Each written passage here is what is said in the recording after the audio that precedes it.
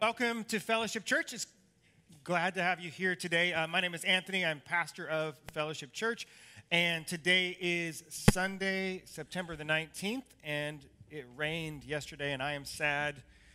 And so many people say, oh, this is our favorite time of year. Why would you like rain and cold and gray and dark and gloom? Good people like sun and light and happiness and flowers. So enjoy your pumpkin spice, your apple cider, all the things that come with fall. I prefer summer. So it's good to be here today, though. I want to thank everybody who came out yesterday, worked for our work day we had. We got a lot of things done. We were not expecting so much rain, but we still accomplished much. And so thank you so much for all who helped. I have a real quick announcement, and then I want to invite up one of our assistant pastors, Bridget Freshour. She's going to come up and share about an intern program that we are launching this fall and introduce our interns that we have for this ministry year. But my quick announcement for you is that we are doing some classes this fall called Equip. And these are community classes. Last winter and spring we had some. We're doing some again. This particular semester of these Equip classes, we're having a class on emotional health, and we also have a parenting class as well. And so those two classes will be offered on Tuesdays, and that's going to be at 6:30 Tuesdays starting this Tuesday. And we just ask that you register on our app. The app's just called FC Online on the Google Play Store or the Apple App Store. It's FC Online, and you can register for those Equip classes. There's a very small fee associated with it for curriculum, for snacks, and for childcare that is provided as well. And they're not just drop-in. We do need to know who's coming so we know how much childcare to provide, how much food to get. These are Tuesdays. It's going to last 6 weeks. And then shortly after that, later on this year, we're going to be offering a couple discipleship classes, digging in deep to theology and to the Bible. But these classes are more about some felt needs that each of us have. Emotions and parenting is a very felt need. With that being said, I'll invite up Bridget to come share some things about our internship, and we just want to introduce our interns to you and just pray a prayer of blessing over them for this season. And so, Bridget, come on up and tell everybody what we're doing.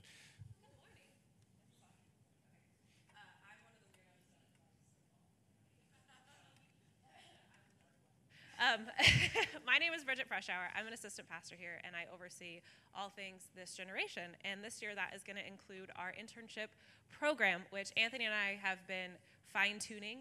He developed it a few years ago, and this summer we were just praying over it, and we're like, we really, really, really need to launch this, like hardcore launch this, do something really cool with it. And so we've been praying and developing and fine-tuning, and we're finally able to launch it. So we have 5 interns this year, and I want to invite all of them up. I'm not going to call you by name.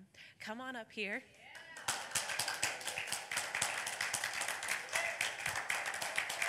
I'll call them by name. This is Brandon. You call some by name, Bridget. We have Nathan Freshour.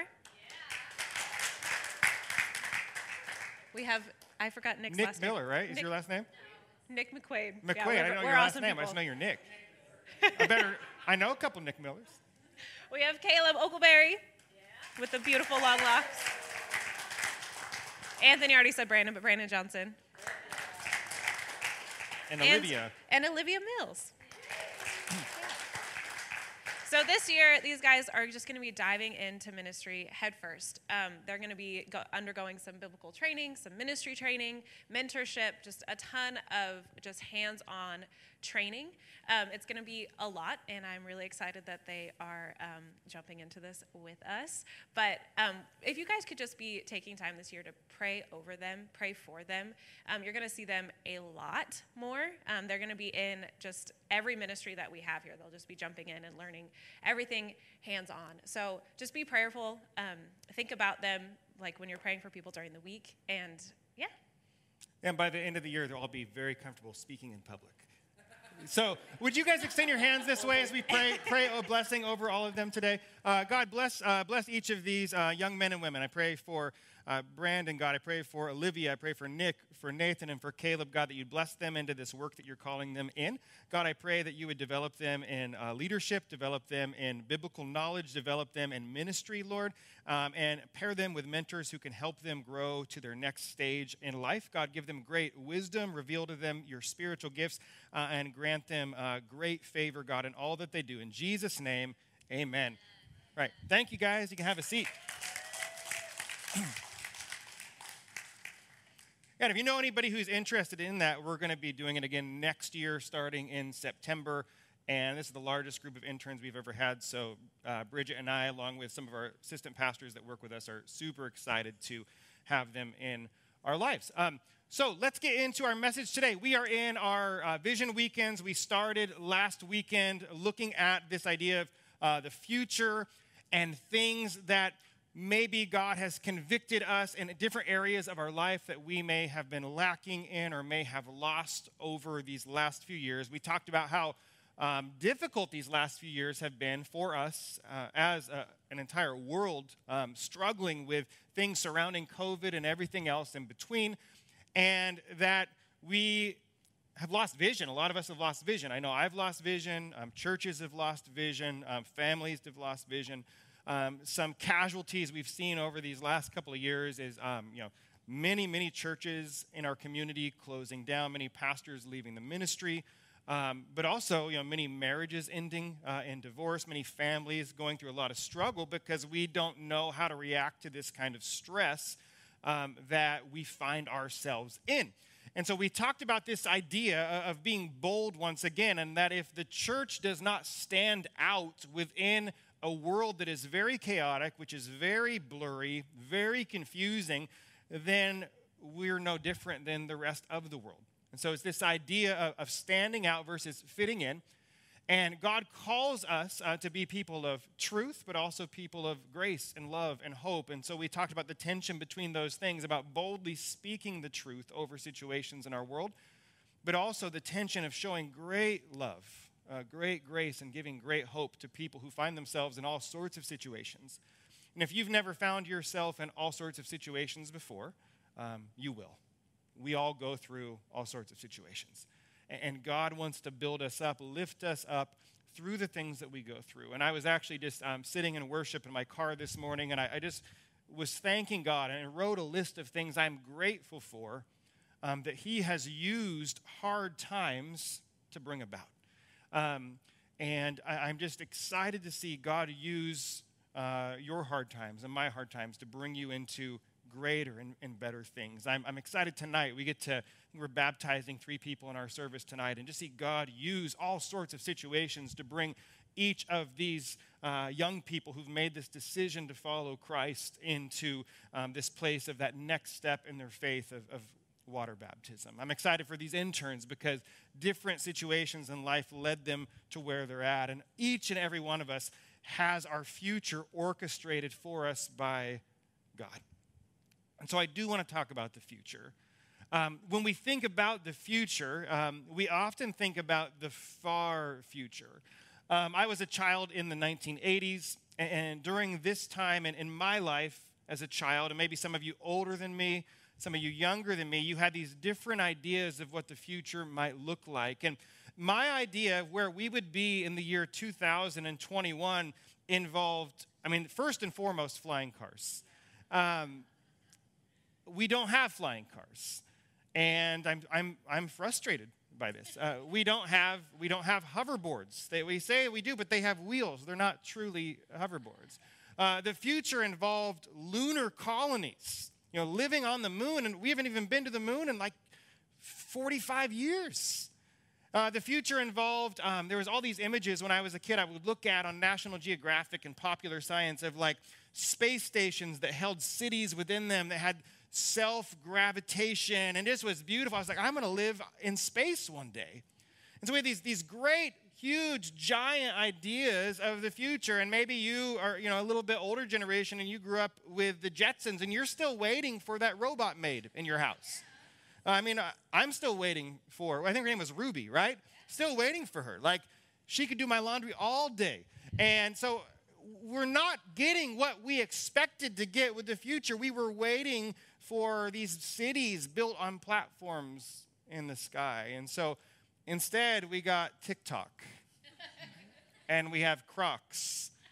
And lab-created super viruses and smart devices that spy on us and mom jeans. That's what the future held for all of us. It's like, how do we get back here? I mean, Crocs, man, that was a quick cycle. Like 10 years, they were in, they were out, now they're in again. And we longed for greater things in the future. Back in the 1990s, the late-night television show Conan O'Brien, he had this segment that my best friend and I just loved, and the segment was called In the Year 2000. Any of you ever see that before? And they would wear these black robes and shine flashlights on their face and sing out in a high-pitched voice in the year 2000, and they would just project all these amazing things that are going to happen in the year 2000. But we're still waiting for that stuff. None of those things ever came. And so here's the deal. It's great to dream about the future. It is great to think about building a better tomorrow. And it's good to enjoy the latest technology. But sometimes we put way too much stock into those very things, and we forget where our future actually lies. So where does your future lie? Where does your future lie? And we're having here at this particular local church this idea of vision weekends. This is what we'd like to see our future. But really, that doesn't matter in comparison to what's the big picture of the future. And I want you to know, last weekend we said the future belongs to the bold, but in reality, our future is in Christ. Our hope is in Christ. Our hope is in his salvation. Our hope is our presence with him in paradise following death. Our hope is in Christ. Our hope is in his return. Our hope is in the resurrection and judgment of the dead. Our hope is in the vanquishing of the devil, his forces, sin, and death.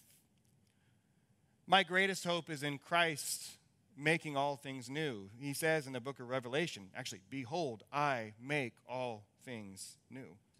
Our hope is an everlasting life with Jesus in what Scripture refers to as a new heaven and a new earth. This is where our future is. This is the future of the world. Whether we know Christ or not, our future is in Christ, and we must choose whether or not we want to be a part of this future with Christ or we want to reject him in rebellion. And so in Jesus, if our hope's in Christ, then the Holy Spirit is our assurance of the future. The Holy Spirit is actually the deposit for the future that we are going to experience. It's the deposit of the future hope that we have in Christ. And listen to this verse from Ephesians chapter 1.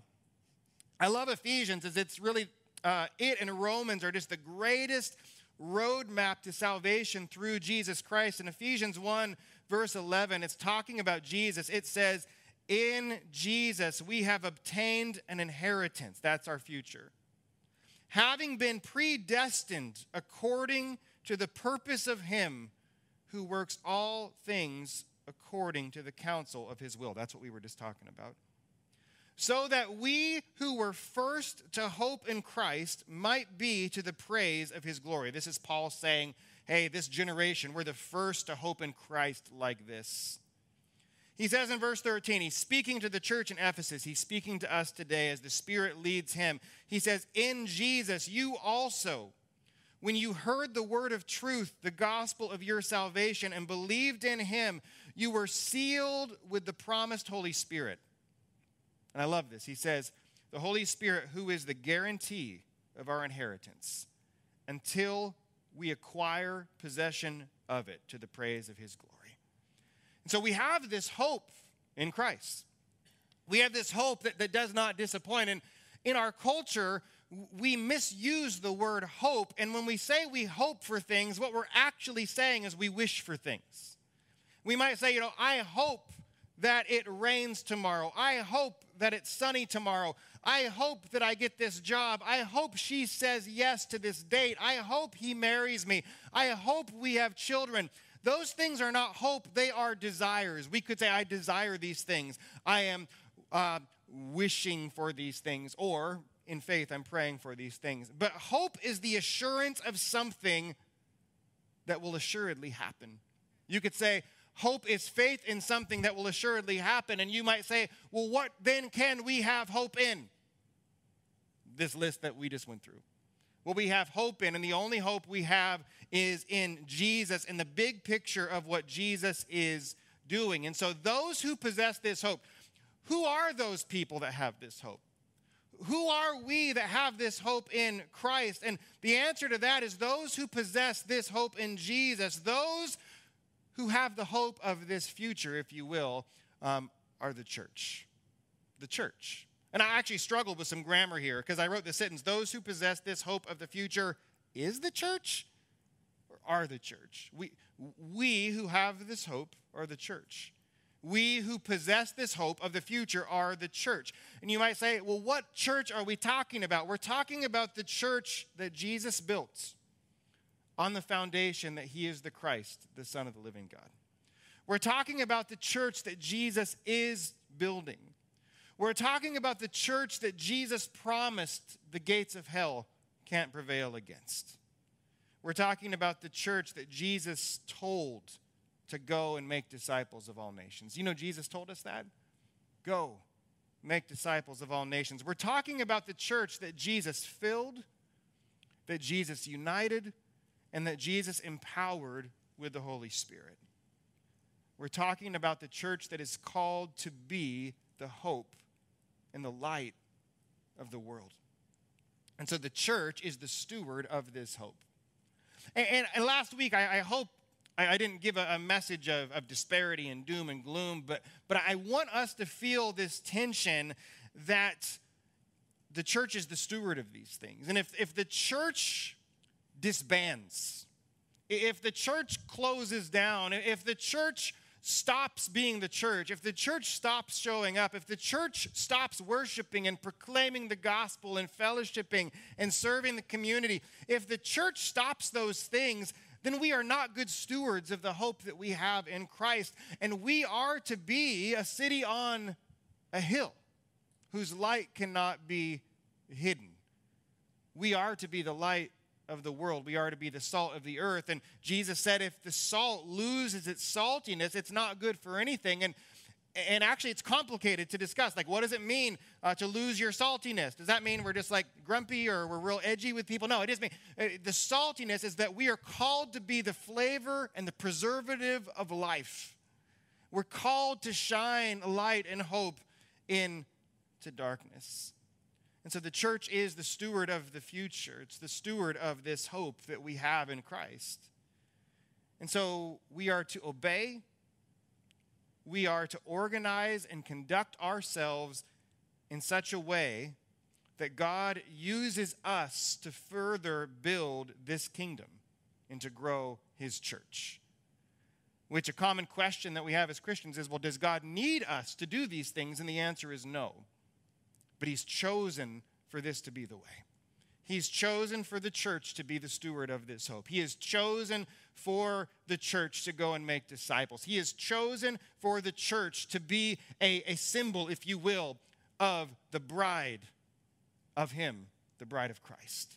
And so that's who we're called to be. Does Jesus need this? No. But he chooses it out of love and out of hope for us to be in relationship with us so that we can bring him glory. And so of this idea of the church, Jesus then gives each faithful local expression of his church a role to play in building this future. And each church and each pastor must be obedient to that call and to that vision that God gives them to steward. And here in the Pacific Northwest, sometimes if you've never left this region before, maybe you don't fully understand how different we are, In a bad way, by the way, how weird this place is. Because if you go to other parts of the country, these ideas of the church in many parts of the country are the norm. And you could see a church on every street corner, on different states, and what we call the Bible Belt today. And you might look at that and say, well, why does the community need so many churches? And I would say they need even more. They need even more. And the church who belongs to Christ, the church who puts faith in Jesus and who faithfully teaches the Bible and faithfully glorifies God through worship and discipleship and fellowship with one another, we're on the same team. We're on the same side. And so churches in this city are not competitors to this church. That would be foolish to think that they are, because we're working together towards reaching our community with this future that we each steward. And each church and each pastor at each church and each person in each church has a role to play in reaching their community.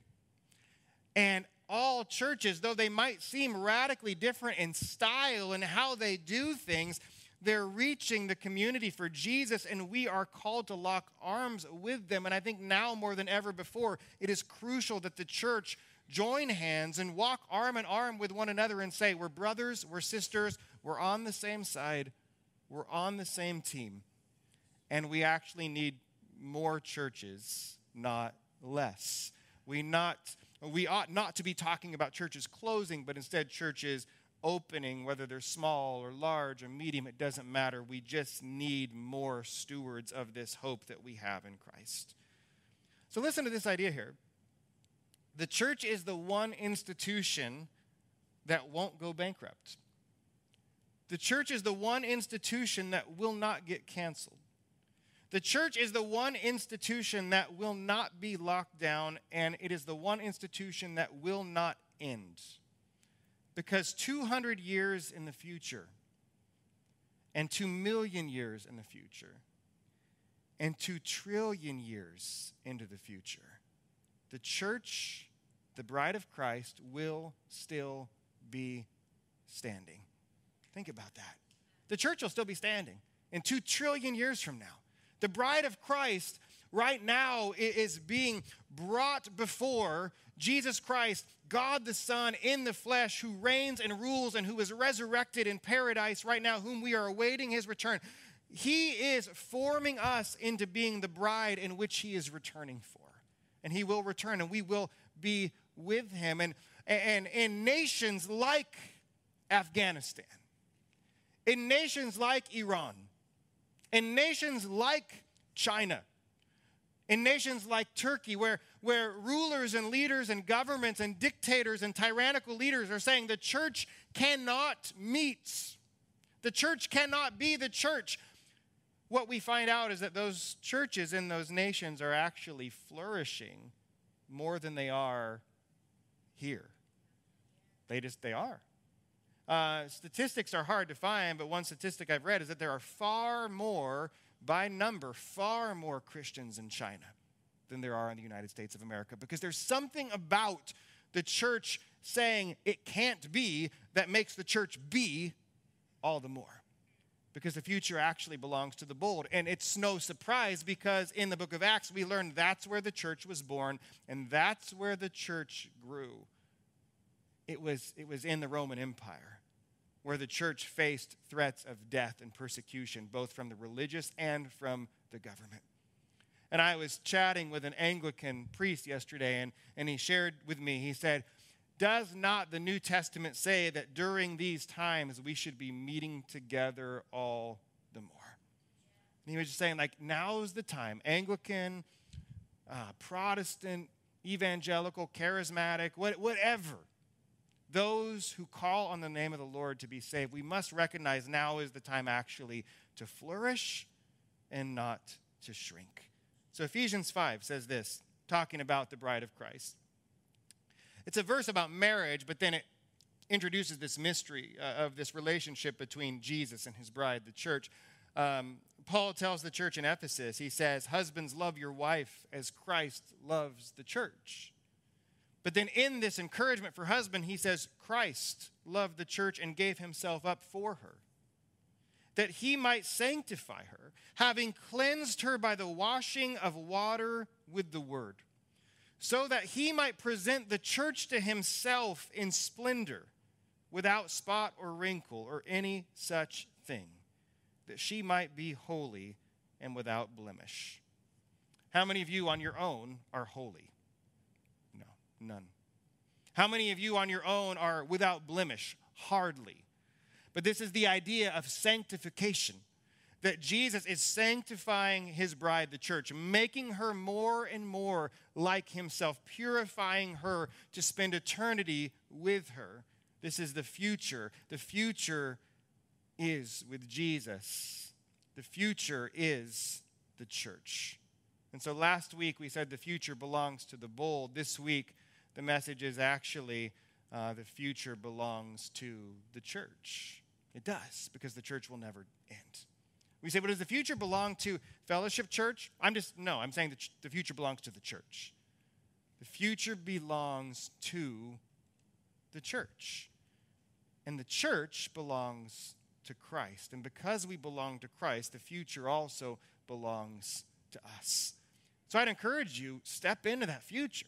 Step into the future of the church. Step into the future that belongs to the bold. And you might say, well, in churches there are hypocrites. In churches there are bad people. In churches there are people who abuse power. In churches there is drama. In churches there are... Well, the thing that sucks about churches is that there's people there. Yeah, there is all these things. But it's what we're called to work towards and in and fellowship with. And it's messy and it's ugly and it's gross, but it's also beautiful and redeemable and filled with grace and love and with hope. The future actually belongs to the church. So what is the role of church? And just, this is a vision week, and it would behoove us to not talk about this church just a little bit. What's the role of this church? What's our calling? What's our vision? Because remember, last week we said, without vision, people perish, Proverbs chapter 29 says. And we introduced to you just our vision. And if it's new to you, awesome. If you've heard it 100 times, that's great. But our vision is to be a multiplying movement of passionate followers of Jesus who impact their community and beyond with grace, love, and hope. And this is not just a fancy sentence. It's something that we'd actually like to thrive towards and see. What does it mean to be a movement? It means that as a church, we don't want to be an institution. We don't want to be an organization. We want to be something that is organic, that has life, that spreads through word of mouth, that has a tangible atmosphere. We want this movement to be filled with passionate followers of Jesus, passionate in worship, passionate in ministry, passionate in prayer, passionate in generosity. Last weekend when we were just talking about this idea of being bold, there was nothing special that was said as we preached or gave announcements or took up tithe and offering.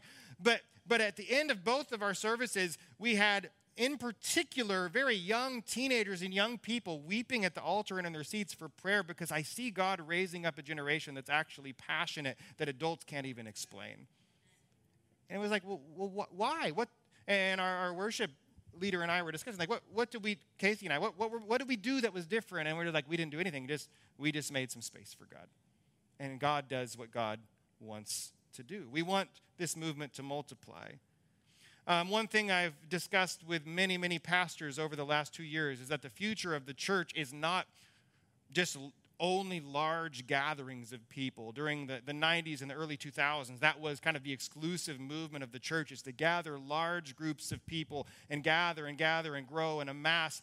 But you see, in the day and the age and the culture we're living in right now, the church is multiplying into smaller movements, into smaller communities where people can know and be known and minister to one another and others more greatly. And so the future of the church is also churches that meet in multiple locations under the banner of Ascending Church. And that is the future, multiplying. We want this movement to make an impact. We want a movement to make an impact with God's grace, with God's love, with God's hope.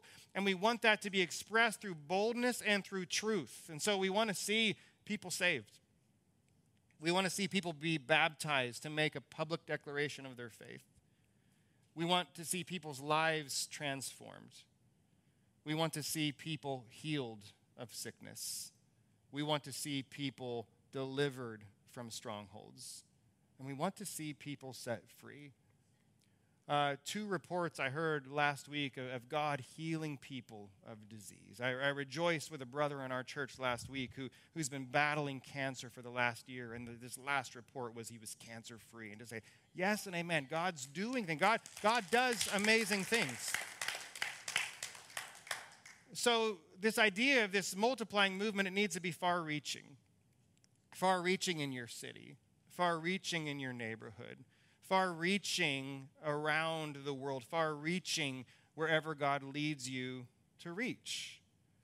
I was talking again this last night with our church members over in Brazil, and they were like, we want to show our church what God is doing here. And he's going to have a video that we'll show you next week of some things God is doing. God has called us to reach people and to help people and to equip people to do the ministry that they are called to do. In a couple of weeks, we're going to send some of our leaders to Oklahoma, where we're starting a church there in Oklahoma City, just to continue to encourage these leaders that are developing, that are growing, and that are starting to minister to their community also. So the future belongs to the church. What's the future of where God would send? The future belongs to the church. It belongs to the bold. I want to share with you, last weekend we shared a couple of quotes by Walt Disney. And I had a couple of people come up to me and was like, was Walt Disney a Christian? Was he a horrible person? Was he a communist? Was he that? Like, I don't know. I just know he made Disneyland.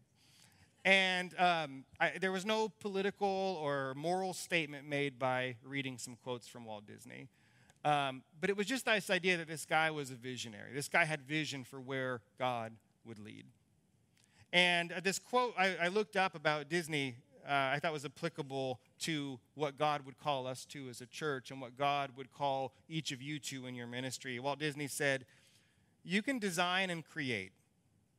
You can build the most wonderful place in the world. But it takes people to make the dream a reality." So the same thing that makes church complicated is also the thing that the church is and that the church needs. So we can talk about reaching the lost. We can talk about bringing praise and glory to God and serving those less fortunate. But ultimately, it takes people to make a dream reality. And then he says this. He says, the way to get started is to quit talking and begin doing. And I don't think his grammar was right on that. But listen again. He says, the way to get started is to quit talking and begin doing. So where is God calling you? In the realm of a local church, if this is a local church God is calling you to, awesome. Yes and amen. That's wonderful. But as a church, it's not our aspiration to have people in our church that God has not called here. It's our objective and our prayer and our desire that you would be in the church that God has called you to be in, to be planted and rooted and to grow, so that you can be a people, a person within a body that moves the body forward. And it's this desire that each of us would not just talk about things, but we would actually start doing those things again. I had a conversation with a dear friend of mine this last week, and we were talking about how we send our children off to schools and to universities and preschools where there are good people and great children. But oftentimes we're finding that those children that are going into these places are coming home and being taught not just math and history and science, but being taught a worldview that is completely opposed to the worldview of Scripture. And we have young people coming out of these systems, again, where there's great people and great intentions, believing things that are opposite of what Scripture says. And the conversation I was having with a friend the other day, we're talking about things that children and teens and young adults believe are right or wrong. And the conversation we were having, my friend said, I never talked to my child about this particular issue because I just assumed that they knew that this thing was wrong. But then they went to school and they learned that this thing was right. And the reason I bring that up is because we have to start having conversations with our kids again. There's a saying that says one generation believes something. The next generation assumes it. And the generation after that forgets it. And the generation after that rebels against it. And so it is our job as followers of Jesus to raise up our children in the ways that they should go. And while we send them to school to learn things, it's not the school's responsibility to teach your kids. It's not the church's responsibility to teach your kids. It's our role as parents, as grandpas and grandmas and aunts and uncles to raise up children in the way that they should go. So it's crucial that as older people that we not just say like, let's dream and talk about the good old days.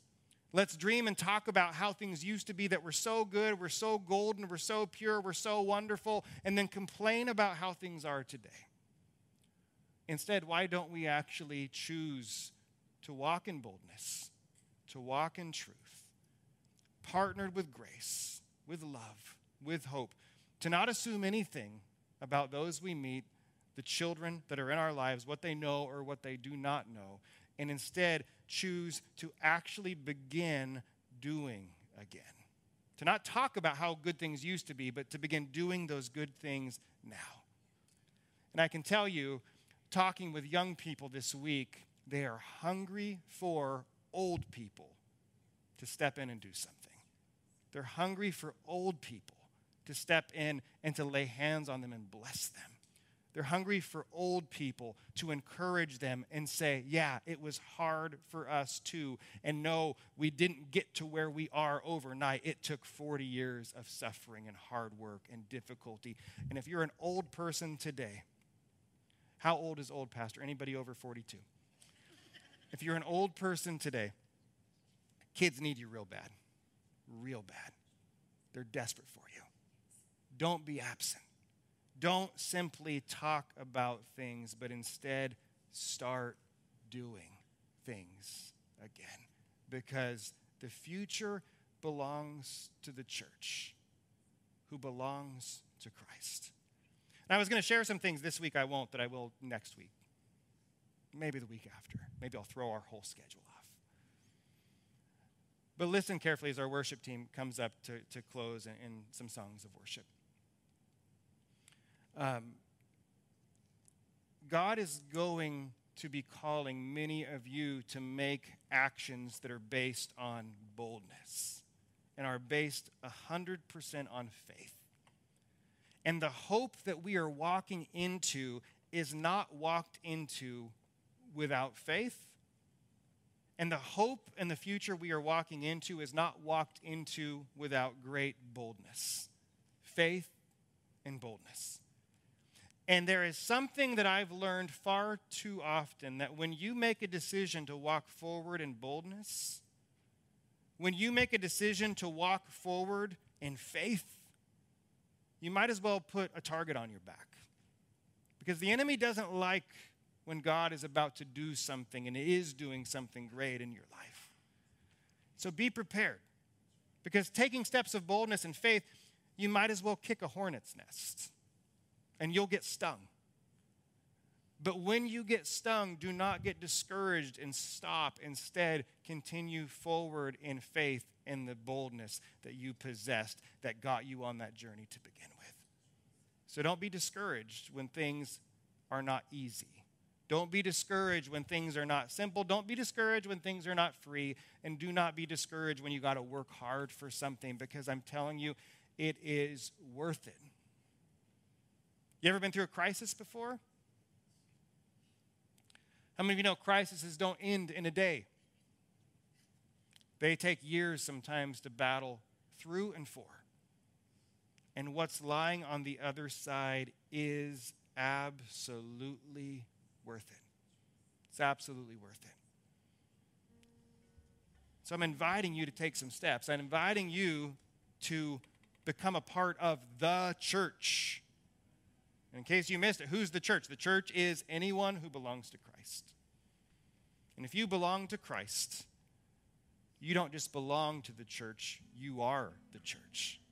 And so you walk and live and breathe like it, and you do life with other people who are members of the same body, who you have to spend eternity with. We ought to figure it out a little bit now. So I'm the pastor of this church. I'd love to have you be a part and say, hey, I'd like to walk forward in boldness. I'd like to walk forward in faith. I'd like to walk forward in truth. I'd like to walk into the future of the church and this church. Awesome, yes, and amen. I'll give you some more details about that next week, about how you can do that. Here's the last thing I say. What I've learned is you cannot be bold, you cannot have real faith, and you cannot be a part of the church unless you are free. Free in Christ. The Bible says it is for freedom that Christ has set us free. Free from what? Free from sin. Free from our spiritual enemy. Free from death. And free from hell. You cannot walk in boldness and you cannot truly be the church unless you're free to have relationship with God, free to walk in grace, free to worship, free to have access to God, free to walk from your sin and towards Christ. The Bible says where the Spirit of the Lord is, there is freedom. And in the culture we live in, sadly, the word freedom, even though it's good, it's become associated with just these concepts about America or the American flag or this political party or this. But freedom is much greater than any nation. Freedom belongs to Christ. And the future belongs to those who are free in Christ. Not in a political system, not in an empire, not in a government, not a president, not a political party, but free in Christ. And he who Jesus sets free is free indeed. So I'd encourage you, walk in freedom. Walk in freedom from sin. Walk in freedom toward relationship with Jesus. Walk in boldness with that freedom that you possess. And walk as a member of the body, the church. Would you pray? God, I thank you for your the word we read today. In Ephesians. Lord, I thank you that our future far surpasses our wish for hover cars or cities on the moon. But our future is in relationship with you. Our future is found in our faith in you. Our future is found as we move forward in boldness toward you. And our future is found in freedom that we possess in you. So God, help us to live free, help us to live bold, and help us to fully recognize our position in the church. Lord, if there's anyone here who does not belong to a local expression of a church, I ask in the name of Jesus that they would get connected, that they would find relationship, that they would find buy-in, that they would begin to not just simply talk, but do. And God, surround each church in this city and across this planet with people who can help build your kingdom, not because you need us, but because you've called us. If there's anyone that does not know you today, Jesus, I pray that you would do what you do. Convict them of their sin. Show them their need for a Savior. Give them faith to trust in you, Jesus, and your life for them, your death for them, and your resurrection for them. God, as you give them faith, I pray they would fully embrace this grace and forgiveness and relationship that you have for them. With your heads bowed and your eyes closed, Scripture says, whoever calls on the name of the Lord will be saved. It says, if you confess with your mouth Jesus is Lord and believe in your heart God raised him from the dead, then you will be saved. Jesus himself says, God so loved the world, he gave his only Son, that whosoever believes in him will not perish but have everlasting life. God is calling you to belong to him in Christ. So I'd encourage you, call out to Jesus, cry out to him, put your trust in him. Whether you have all the answers or not, and none of us do, Jesus isn't looking for all the right answers. He's looking for all of your faith, all of your life. So trust in him. So God, bless this time, bless these words. Help us to honor you through these songs we're about to sing. God, as we prepare tonight in our evening service to celebrate new life in Christ through baptism, thank you for the honor to be a part and to watch that. God, as we go about into this next year, thank you, God, for what you will do in each person here, through each church in our community, and through this church, God. In Jesus' name, amen.